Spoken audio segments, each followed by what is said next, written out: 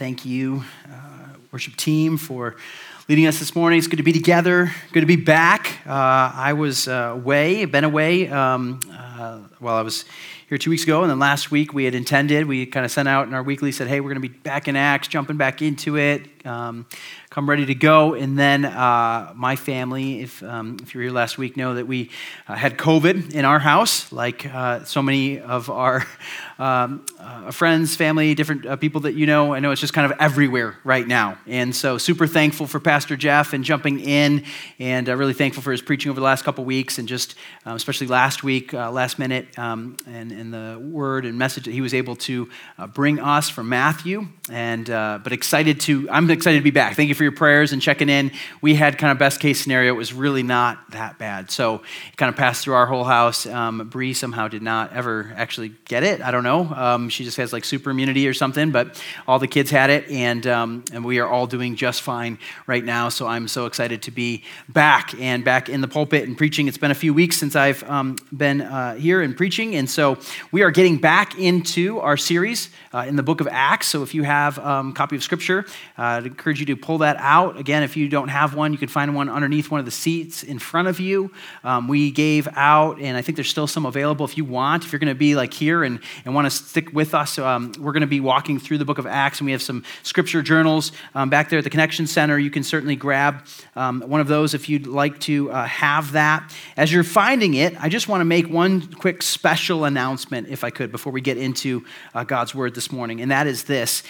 Coming up in this spring, in April, the dates are actually April 22nd through the 24th, there is an event. It's called Weekend to Remember. It's kind of a marriage getaway. It's a marriage retreat, and I just want to make you aware of this opportunity. So for those of you that are married, this would be a great opportunity for you to consider. If I could just tell you a little bit about what it is that you would be signing up for if you were to do it. It is starts on a Friday night, goes all day Saturday, and then I think it ends around noon on Sunday. And it is here in Middleton, like close by, local. So it's at the Crown Plaza in Middleton. And so you can certainly stay there at the hotel if you kind of want the whole getaway experience. If you have kids, I would, like, pro tip, kind of recommend that.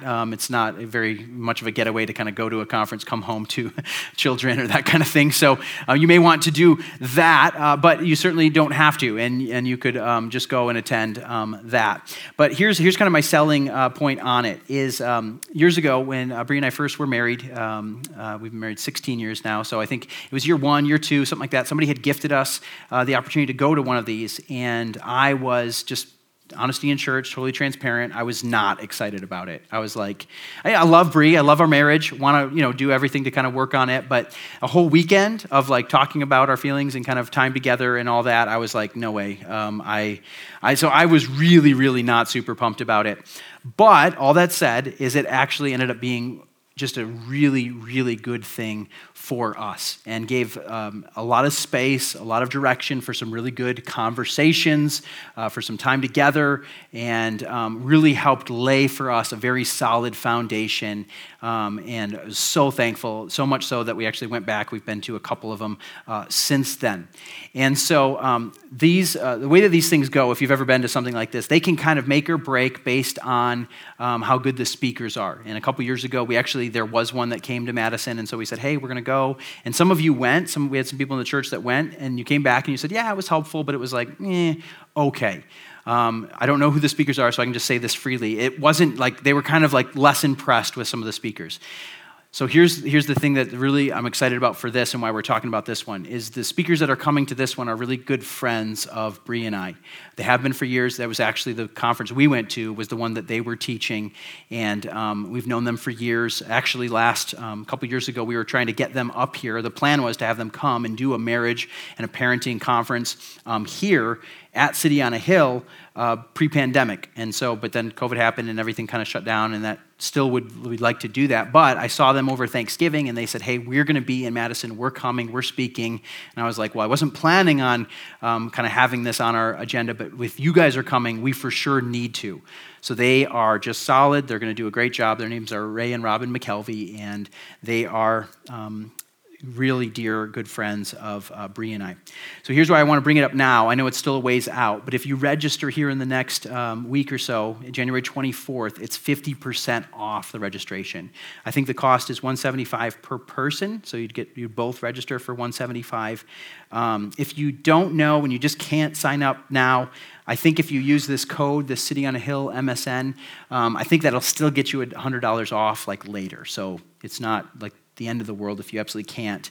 That being said, if the cost is what would keep you from going, I think we have a couple of free attendances that we can give, and I'm sure we could kind of do something, scholarship, help with that. This is how much we are for it, want to see healthy marriages in our church, and so I would just really, really encourage you to be a part of it. So I guess it's going to be kind of like a singles party that I'll be here, but that Sunday, because everyone will be gone, all the couples will be gone and there, but that's going to be good. And so, yeah, that's kind of my pitch. That's my hope. And so if you're at all considering, I would encourage you to do it. It should be a really, really good time. One more thing that's worth saying, if you are engaged, that is also an option for you. They do have some kind of breakouts or some things kind of geared for engaged couples. The hotel thing, not so much. Can't do that. But we would love to have you go as well. And so if you again, have any questions about that, you can find more information by going to the website. We have some details on our website. Or Bree or myself would love to share, kind of give our experience and sort of what it is. So husbands, I just removed your biggest excuse. Like, I just don't want to do it. It's not going to be, trust me, it's going to be worth it, and it'll pay dividends for a long time to come. So that is that. Well, hey, let's turn our attention to God's Word now. And if you brought your Bible, hopefully you're there. We're jumping back, as I said, into the book of Acts. We're calling the series Unstoppable. And the book of Acts, just by way of reminder, kind of refresher, it's been a while, right? It was last November is when we were in Acts before, so we kind of paused for our Advent series and had a couple other weeks in there, but just kind of a way of reminder of what the book of Acts is. It's a very unique book in the book of in the books that we have in the Bible, but it serves a really unique function. It tells the story and the narrative of how the church of Jesus Christ began. It begins when Jesus ascends after his resurrection. He ascends into heaven, and he gave his followers a mission.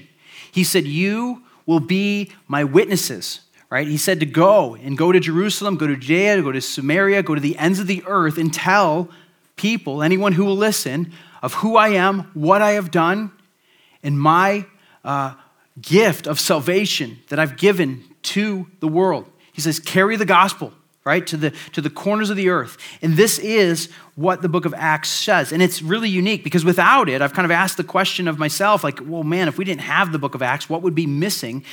We'd have a huge hole in our understanding of how the church actually came to be. Because we have the Gospels, which overlap. You have these 4 accounts of the life of Christ, and there's kind of overlapping stories and accounts in that. And then you have all these letters, or they're called epistles, written to the church, but you're like, how do we get from here to there? Right? Like, if all you had was these letters, you're like, well, where did this church come from? And how did it form? And what was the method by which it... And so Acts tells that story. And it's a really helpful book for us to look at because it's a reminder of who we are as a church, what we're called to do, because we're still given, like, things haven't changed. In the 2,000 years since, things have not changed. We're still on the same mission. We have the same marching orders. We have the same objective together as a church. And certainly things look different, but there's so much that is still the same. And so I think this is a fantastic book for us to be, especially at this moment in time. I've kind of come to describe this kind of time period that we're in, this season that we're in. It feels like, I don't know if you can relate to this, it feels like we're kind of in this endless waiting room, right? Like we're just waiting for what's next, but we have no idea how long we're going to be waiting. We don't even know what it's going to look like on the other side, but we're kind of in this holding pattern. And all of us, I think, would just as soon fast forward through this part, right? Can we just skip this and get to what's next? But we're kind of here. But the thing is that I think we need something to invest in. We need something that's going to carry us through. We can't just wait. And if you were here a year ago, Ed Stetzer was with us, and he preached, and I think one of the things that he said in that is the moment we're in does not pause the mission that we are on. And we are still on mission. We are still called to these things. And so I think this is a perfect passage. This is a perfect book for us to be in together as a church, because this gives us something to sink our teeth into. I don't know about you, but I want something to invest in. I want something that's going to carry me through this time. And I think what we need is a healthy reminder together as a church that we are still on mission. We are still following our Savior. We still have a gospel to bring. We still have hope that we can offer. We are still witnesses to Jesus and who he is and what he's done in our lives, right? And so none of that has changed. And so even though so many things look different right now, there's so much that is still the same, and we are still called to do this maybe now more than ever. There are so many people that are looking for hope, that are isolated, that are alone, that are in despair, that are questioning things, that have lost, that are hurting. And we carry with us the witness of who Jesus Christ is and the hope that he offers and that he holds out. And so that is what we are called to be and about as a church. And so I'm excited to jump back into the book of Acts. The church has begun. It has begun to spread. And if you remember back to November, there's been some opposition, some attack from outside, and then there's been some opposition from within. This morning, we're going to see there's more opposition coming from within inside the church. But what this is going to be a huge reminder for us is what our priorities are as a church. Like, what are we called to? What's the important things that we need to be about? And it's really important that we know and identify some of our priorities. You see, I think you've probably figured this out like I have, is that if the important things don't just seem to happen, right? You kind of have to go after the things that you really want to get done. I've shared before, we have a number of projects around our house, and if I don't prioritize those, they don't just happen. And so we had some family coming, and it kind of served as a good, kind of a good marker, a good kind of finish line. Like, oh man, before family comes, we need to, knock out some of these projects. And so I was working on kind of changing out some of our old, outdated, some of them were not working great, light fixtures around our house. And I think the most discouraging part to Bree was how quickly those projects actually go when you start doing them. She's like, wait, I've been waiting 3 years for you to do that? That took like no time at all. And I had to kind of, make my excuses and be like, well, to be fair, I put in some can lights. I'm like, that technology was not there 4 years ago. LED has come a long ways in the last 4 years, okay? So they legitimately didn't make them like this. It would have been harder then, so it's good that we waited, right? Like that's me just kind of grasping at whatever I could. But here's the thing. If I don't prioritize that, if I don't put it on the calendar and kind of do the things that need to be done, it's not going to get done. So we're calling the sermon, the series, First Things First. You've heard the expression. We understand what it means. But the first things, the priority things, they have to come first. If we don't, they're not going to get done. So I guess the question we want to ask today as a church is, what are the first things that God has called us to? What are the priorities that he's laid out for us? And how do we make sure that we keep the first things the first things?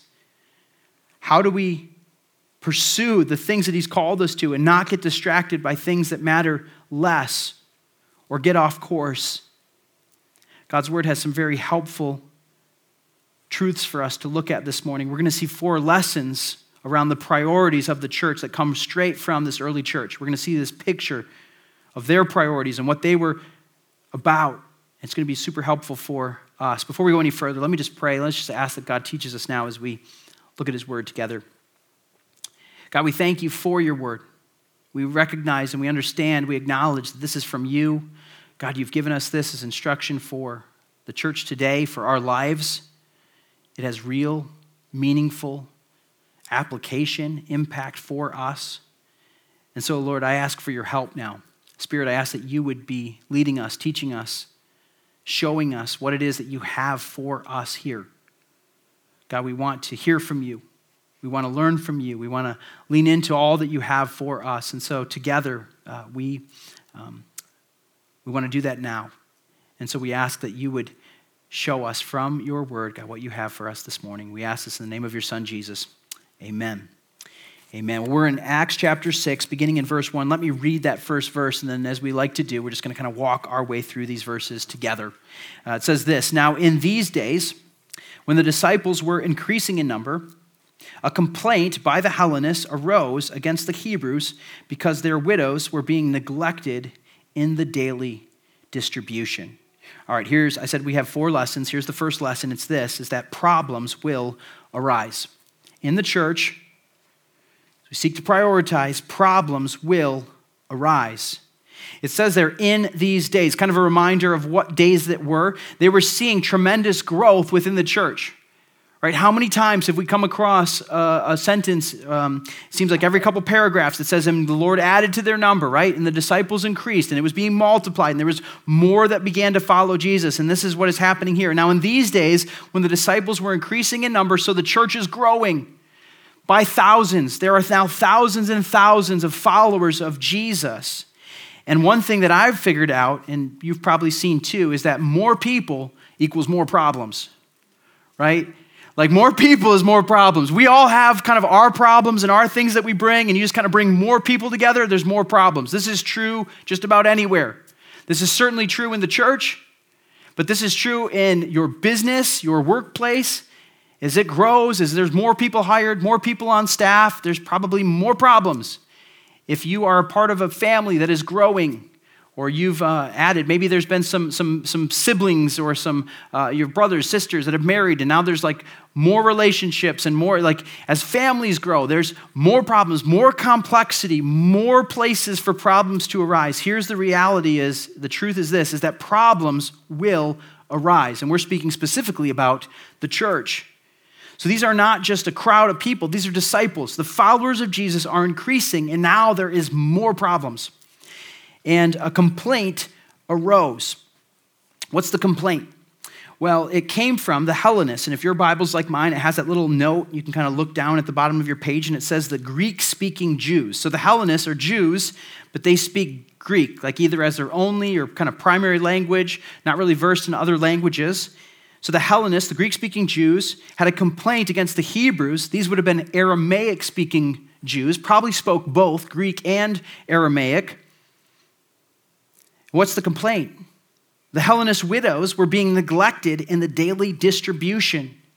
There was food and there was resources and there was care that was being handed out. You see, widows were pretty limited in their ability to provide. They didn't have a huge standing in society. And so they had come up with these systems to be able to care for the widows. And so it looks like daily there was a distribution, food was given out, supplies were given out, help was being given. And somehow the Hellenists, those that were speaking Greek, those widows were being overlooked. And so other Greek-speaking Jews came and they were like, hey, what's going on? Like, what gives? Like, this isn't working well. Because the Hebrew widows, the Aramaic-speaking widows, are getting preferential treatment, there seems to be something lacking. And we don't have any more details other than that. We just know that there is a problem within the church. Now, let's just kind of pause there for a second, and let me just kind of say I'm encouraged by the fact that the early church had problems too. Do you ever feel that way when you see people that seemingly have it together, right? Systems, organizations, people, whatever it might be, families.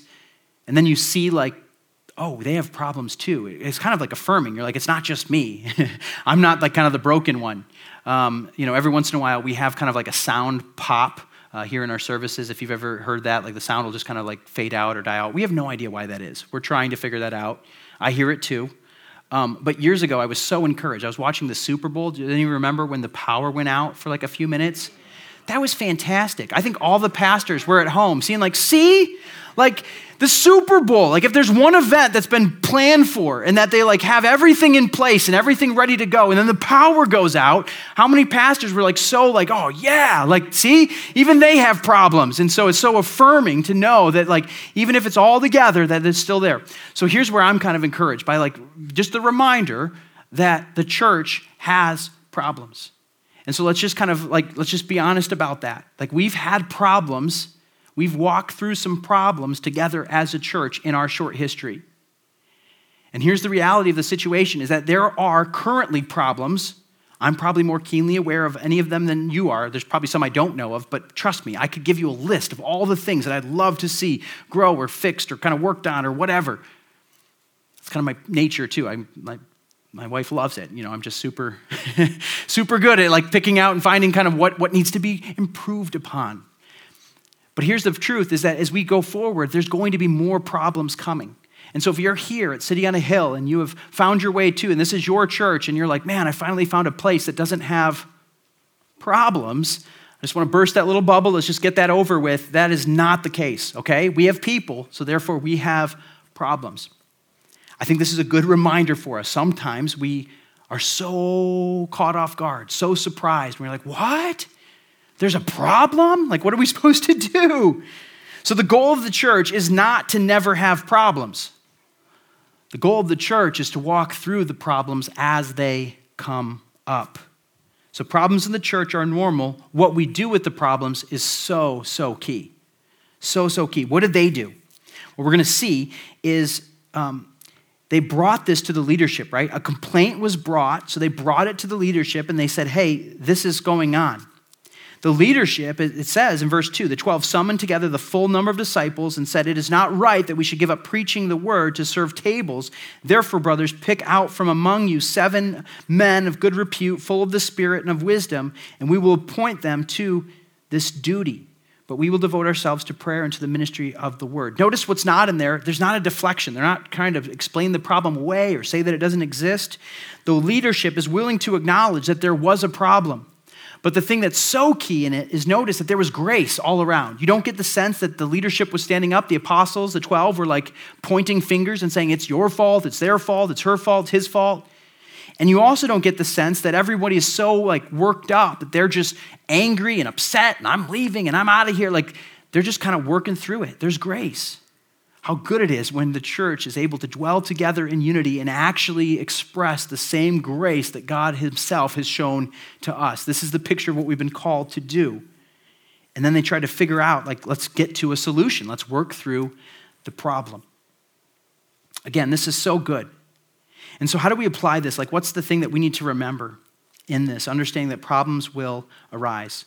Here's where I think you and I need to apply this most acutely, is that we need to be on guard of the ways that the enemy could use our suspicion of one another to bring division in the church, in our relationships, in our family. We need to be on guard that the enemy could use our suspicion. So to be sure, there was already a suspicion between these two groups of people. The Hellenists, the Greek-speaking Jews, thought that the Hebrews were sort of archaic and traditionalists and a little stuck in their ways. The Hebrews, generally speaking, thought that the Hellenists were like too progressive and too compromised. They weren't as pure as kind of the Aramaic-speaking Jews. And so there was already kind of a suspicion between these two groups of people, culturally speaking. Well, that had seeped its way into the church. And so in some level, there was probably this suspicion of each other of why is this happening? Do they not want us here? The Hellenists are thinking, like, is this their way of getting us out? They're just not going to care for our widows? And so we need to figure out a different way?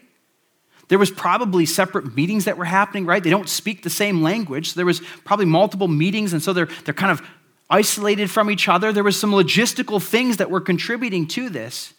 But isn't this the case that it is with you and I? Sometimes when with each other, if there's space, we fill it with suspicion. If you haven't been with somebody for a while, if you haven't talked to them, something happens and then you sort of assume the worst. You're like, oh, did they do that because of this? And then you kind of like fill it in. You just keep going down that road. All of a sudden, you're like super ramped up and super worried about that, and they don't even have a clue. Has this ever happened in your marriage? Those of you that are married, you need to go to a weekend getaway and get this figured out, right? Has this ever happened to you where your spouse does something and you're like super frustrated with them, and they are totally clueless? You've been fighting with them for like 3 days, and you're like, why did they do that? And then you bring it up, and then you're like, oh, I didn't even know. I had no idea. You see, we need to be on guard because the enemy is so good at tearing us apart, especially within the church. We need to be on guard that we don't grow suspicious of one another and allow those problems to fester into something that would divide us. It would have been so dangerous to the church if this would have gone unaddressed. Right? If they would have just sat in their suspicion, people would have ended up being hurt. They would have ended up leaving. They would have ended up uncared for, right? What are we called to do in our hurt, in our problems? We're called to go to the person. and over the years in ministry, I've been, pastor for a long time, and so over the years, people have brought to me different issues about, hey, so-and-so kind of did this, or this sort of happened with them. The first thing I usually ask is, well, what did they say when you talked to them about the problem? And sometimes I'm met with the response of, well, I didn't talk to them about the problem.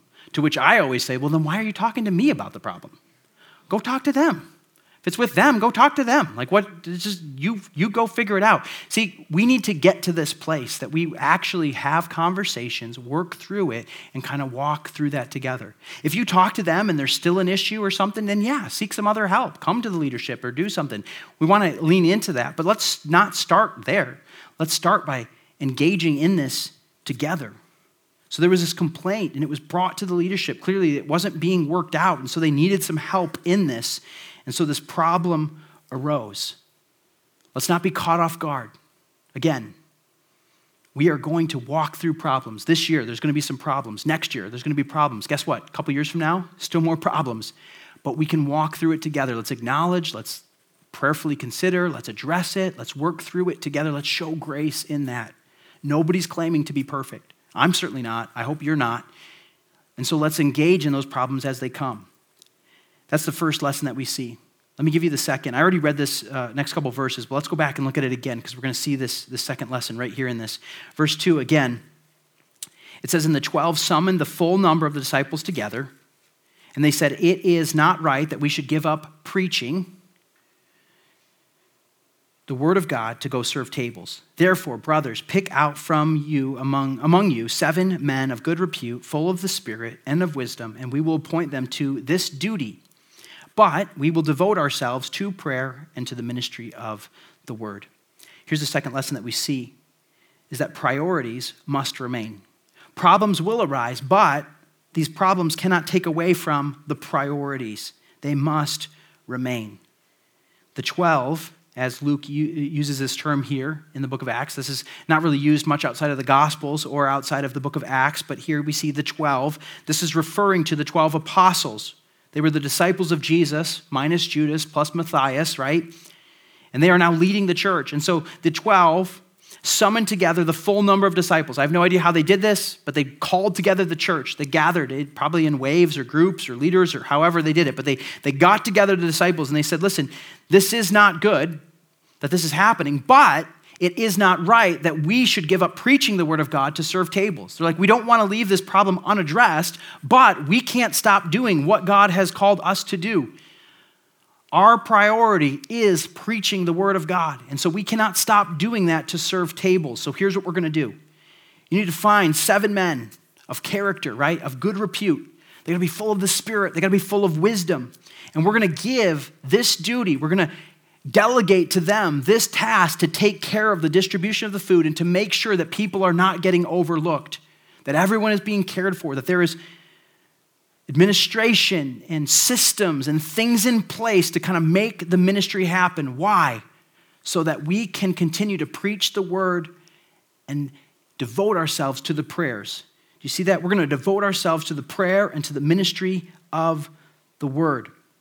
So they acknowledged the problem, they emphasized the priorities, and then presented this solution. In doing it, we are reminded of the 2 greatest priorities of the church. I would say this, the 2 greatest things that the church is called to do is the ministry of the word and devotion to prayer. These are 2 of the greatest things. Why?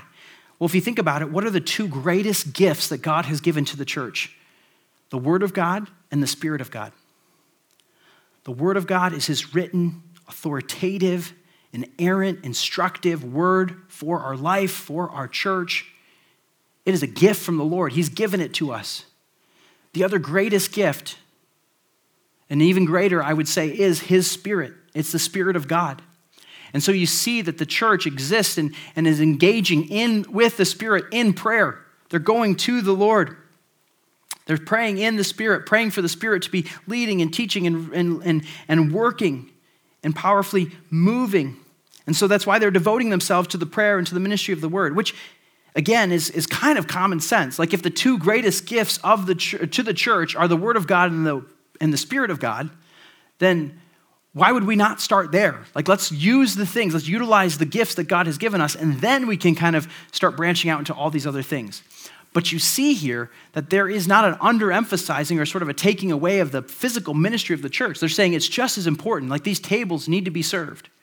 The widows need to receive their help. We need to distribute the food and the resources and the things that we have, but we cannot take away from the spiritual ministry of the church that exists in his word and in the prayers. Let's just, by way of reminder, why is it so important that we engage in the preaching of God's word and the ministry of the word? Well, I'd love to just remind us, or maybe for some of you, this is instruction, but of what the word of God is. It has so much impact and bearing on our life. The word of God declares itself to be several things. Maybe you want to write some of these down. And I apologize, I don't have them on the screen, but you can write down the heading and then you can write down the reference. But we see the word of God as this. It's fire.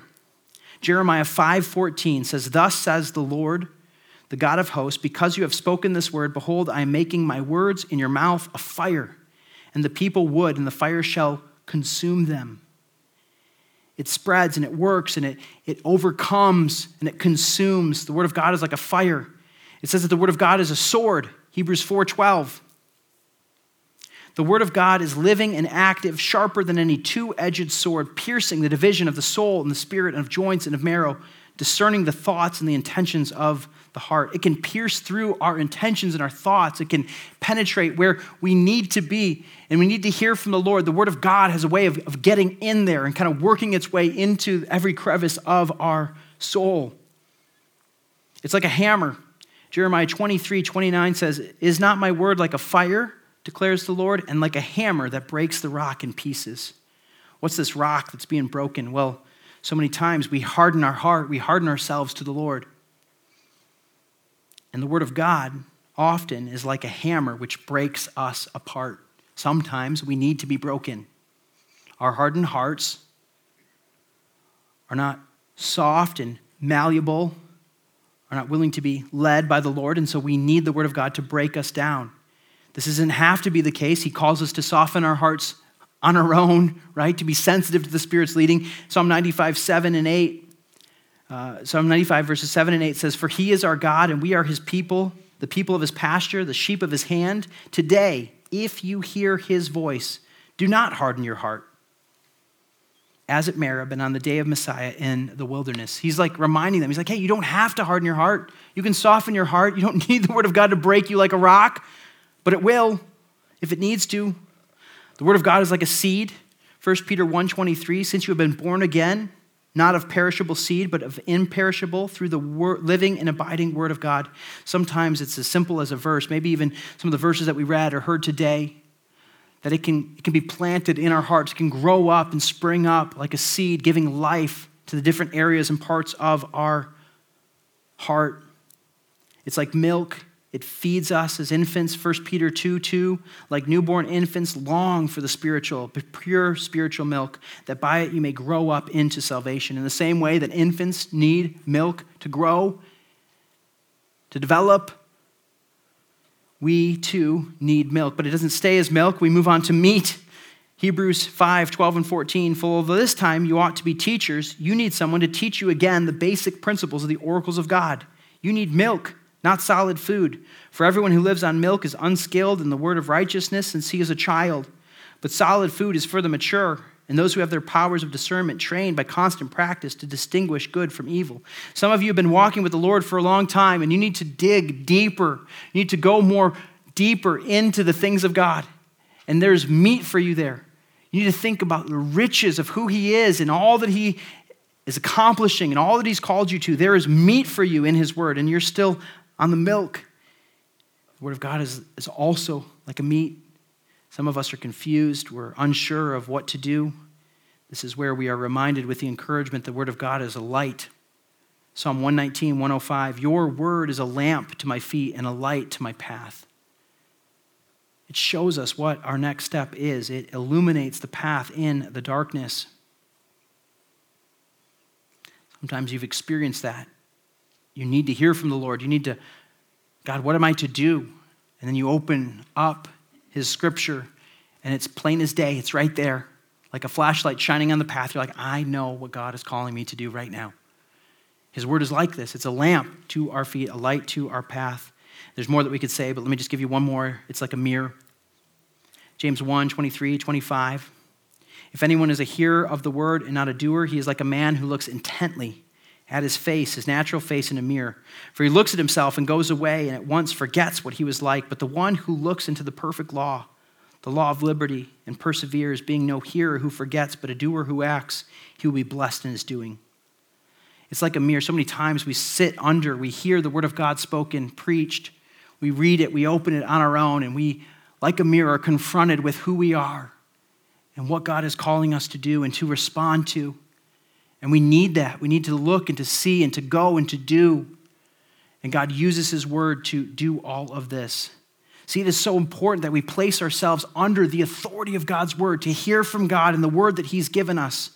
And so this time we need this weekly gathering, this hearing of God's word, that it might bring conviction in our life, that it might bring encouragement and a challenge and a hope, that it might build up and instruct. The ministry of the word is so important within the church. And so we have to have this as a priority. But similarly speaking, if we only have the ministry of the word, we are like a plane trying to fly with one wing. Like the second wing is the devotion to prayer. A plane is not going to get too far if there's only one wing involved, right? And if you've ever seen a church kind of spiraling and it doesn't seem like they're going too many places, my guess is they're either missing the ministry of the word or the ministry of the prayer. One thing is missing. So prayer is when we come and we approach the Lord and we converse with him, we talk to him, we hear from him, we bring to him everything that we would desire to be led in and to be encouraged by, and he's able to meet with us in that place. Prayer is where we experience the presence of God. And listen, church, would we be about the presence of God long before we are about the programs of the church? Would it never be so of us that we are about programs and processes and people before the presence of who God is and being with him? And he's invited us into this in prayer. And so as pastors, as elders, as leaders in the church, these are the first priorities that we are called to. My role as the pastor here at this church is to be invested into the word of God and to be praying for us and for our church. That is the primary calling. And let me be totally transparent, is that sometimes there are so many things that vie for my attention and take it away. But I need to be reminded, this is a reminder to me that for me to sit down and spend my time in prayer is something that is the most valuable thing that I can do for this church. But there are so many things that take away. So many good things, so many needed things that can distract and can detract from that. See, I don't ever get the sense that the apostles, the 12, were unwilling to serve tables. They just said that this is not right. It's not good. Why? Because it takes away from the priority. It's not that the physical ministry of the church was important. In fact, the opposite is true. That physical ministry of the church was so important that it couldn't go unattended. They needed people in place to run with it. And it's not because they didn't care about what happened. Again, they cared so much that they wanted to make sure that it did not continue. They needed to address it, but they had to put the first things first. The ministry of the word, the prayers. And so many good things can get in the way of the best things. And so we need to be careful in that as a church. How do we do that? How do we do that? Well, that's where the third lesson comes in. Let me give it to you and then I'll show it to you in Scripture. The third lesson is this, is that proper leadership is essential. Proper leadership within the church is essential. What do? Well, they find some leaders to oversee and to work with this ministry, this important ministry. Look at verse 5. And they said, it pleased the whole gathering. And they chose these men. They chose Stephen, a man full of faith and of the Holy Spirit, and Philip, and Prochorus, and Nicanor, and Timon, and Parmenas, and Nicholas, who was a proselyte of Antioch. And they sat before the apostles, and they prayed and laid their hands on them. They were given the authority to execute the ministry that needed to happen. That's what this laying on of hands is. You see, notice the character matters, right? These were men, it says in verse 4, that they were full of the Spirit and full of wisdom. They were of good repute. They had shown themselves, proved themselves to be faithful. And so they were entrusted with this physical ministry within the church. Now it's interesting So many times I think we look at different parts of the church and we think that certain things are more valuable than others, or this part of the ministry is kind of better. Well, Stephen, we're going to learn more about Stephen, but clearly he grows in his ministry of the word. Like he's preaching a sermon next time we see Stephen, okay? And then Philip, we're going to see Philip goes and he evangelizes. Like he takes the gospel to where it has not yet gone. And so two of these men we're being introduced to, and we're going to see that it started with serving tables, but God does so much more with that through them. It begins here in being faithful with these things that more is entrusted to them. But they are put in place, and authority is given to handle these things. What the 12 were doing is they were entrusting these men to do what needed to be done to properly care for the church. And this is very much the place that we are in as a church here today. We have some very real leadership and ministry needs within our church, within City on a Hill. I feel like a broken record, so I apologize if I feel like that to you too. But I'd like to be a reminder, and we were talking about this at our members meeting, is that we were 2 years old as a church. Our church is 4 years old, just over 4.5. And we were 2 years old when the pandemic began. So we were just kind of at the place that we were establishing some of these systems and processes and leadership models and all that. And then everything had to like go online and stop. And it was kind of, everything just kind of screeched to a halt. And then we're trying to like restart the engine, kind of get going again. And it feels like every time we do, there's like new hurdles and new kind of obstacles in that. And so what's happened is there's sort of like this stunted growth in some of the leadership and the systems and the processes. Like as a church, there's tons of things that are way further ahead at 4.5 years that you would expect for a church. And then other things that are like so far behind. It's like, do you guys have that? Well, not yet. Like we've kind of been on hold. We've been waiting, right? We can't wait any longer. We've got to get leaders in place. We have to delegate for ministry. We have to hand off different areas and parts and pieces of the ministry. Why? Because if it doesn't, it's going to take away from the ministry of the word. It's going to take away from the prayers, and it's going to limit the impact that we can have, the gospel impact that we can have here in this community and what God has called us to. Jeff so aptly preached from Matthew last week. We saw the parable of the stewards. We have been entrusted as a church to steward certain gifts and certain things at this time and in this way. And those that are faithful with little, much will be given. We have been given the opportunity to steward the things that God has called us to. And if we are faithful with it, I believe this, that God will give us more. But he won't give us more than we can handle, in that sense of he's not going to kind of give us more that we're just going to drop and fumble, and he's kind of waiting on us. He's like, hey, listen, if you can get these things together, if you can trust me and follow my plan and the instruction I've given. And so we need to do this. We're at this place that we are identifying, we are finding faithful men, faithful women who can pick up the mantle of leadership and of ministry here in this church and run and take it to the next level. There are things that we want to grow in. We want to develop our kids' ministry even further than it is. We want to establish and grow our student ministry. We want to see our ministry in the community and outside these walls like multiplied exponentially. We have so many opportunities in front of us. There are so many things that God is doing. I shared about some of those opportunities with our members meeting. I'm going to share more as we kind of carry on. But I believe this is that God is leading us into some things together as a church, and we need to focus on being prepared for that in terms of our leadership and our execution and our deployment in this. And this is going to be something we're going to begin this year. It'll probably take us years to really establish as the culture of our church, but we want to be a leader, developing, leader, equipping church. And hear what I say and what I mean by that. I don't just mean like, kind of leadership tips and tricks that you can carry with you into the world. What I'm saying is leadership in terms of discipleship. Like, how do you lead others to the Lord? How do you help others grow in their walk with Jesus? How do you bring the word of God to bear upon people's lives? How do you encourage those who are in despair? How do you help those who are hurting? We want to grow in our leadership with one another in that. And we want that to be a central piece and a central part of our culture. So many times, maybe you've seen it, I certainly have seen it, we've been guilty of it here, is that there's a need that arises in the church. It's a hole, so to speak, that needs to be filled. And so you look around and you find who's the most qualified person, and you say, hey, can you jump into this role? Can you fill this hole? And they do, and then you kind of wait till the next hole comes up before you find another leader. We want to stop that, okay? We're going to stop that cycle. No more doing that. What we want to do is we want to develop leaders, like ahead of time, all the time, that we are discipling and maturing. That's our vision. We want to see the lost saved. We want to see the saved matured, and then the matured multiplied. And so if this excites you, hopefully it does, and you're ready to be a part of this, we would just invite you to engage with that.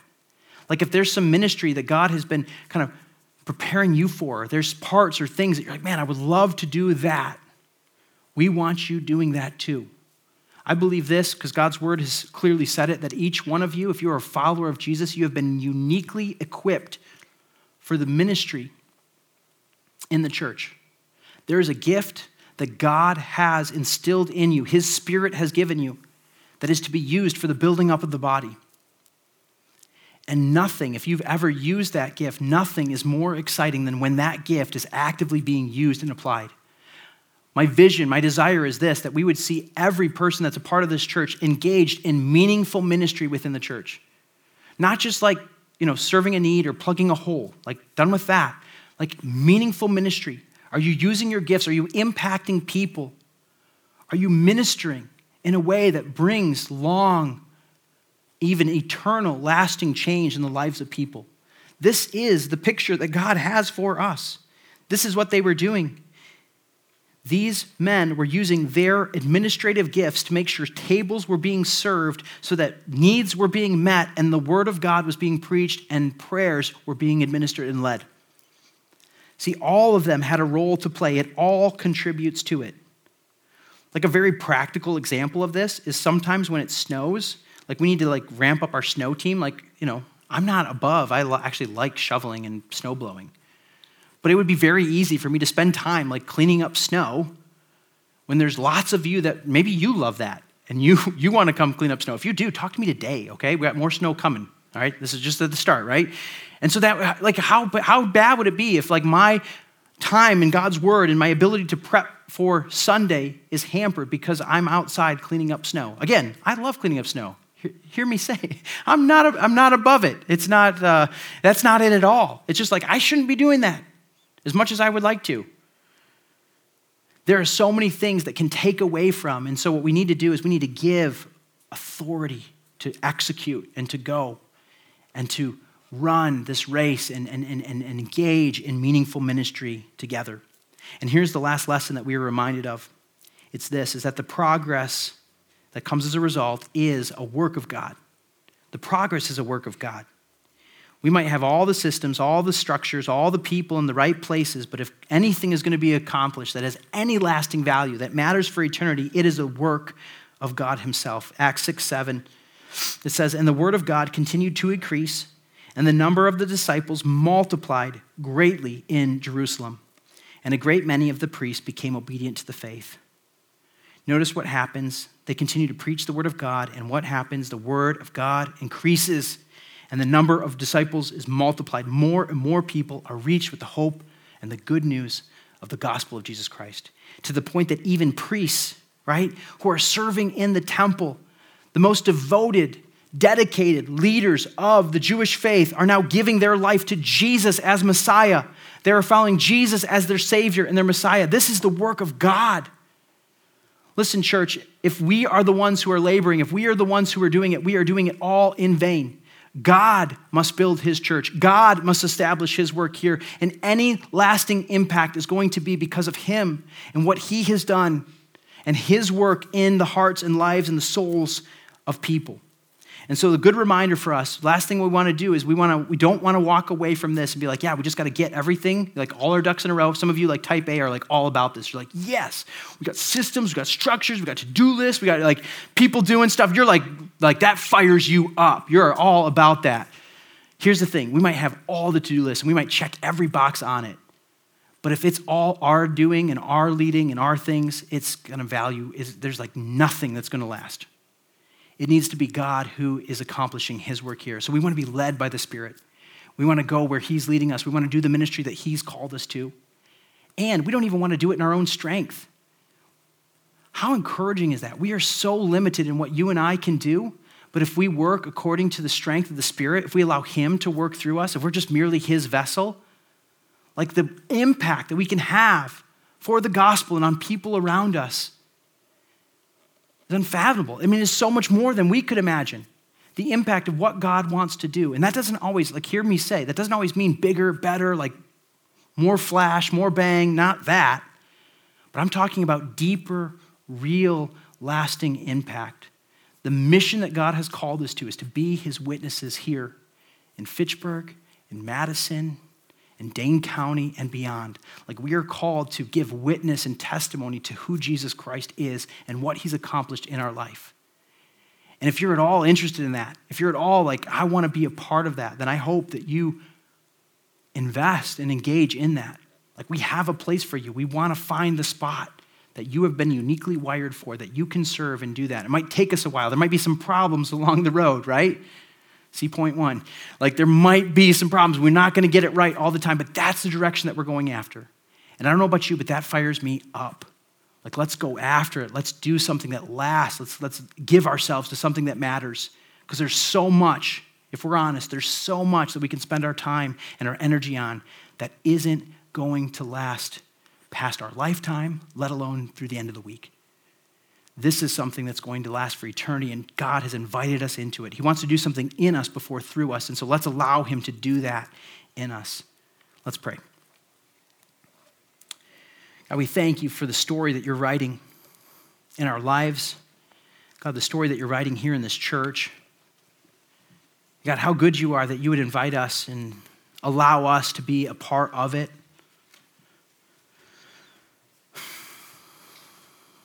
God, I just ask for a fresh wind of encouragement in our lives and our hearts this morning.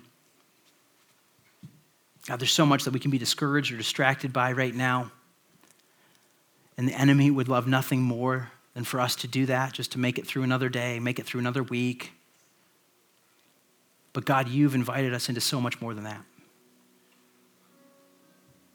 God, you have saved us in our sinful state. Lord, you have breathed life into our dead hearts. And God, you have placed us on mission with you, on a mission that matters for eternity. And so God, give us an awareness, God, an excitement around what you're doing and what you've called us to. And God, I pray that you would accomplish all that you would desire here in this church. God, we don't know how many days we have, but we want to give every one of them to you. And so I pray that you would help us to do this together as a church. God, would you accomplish this work? Would you do it? We know that we don't do this, you do this. And so we ask this in the name of your son, Jesus, according to his strength, his might. Amen.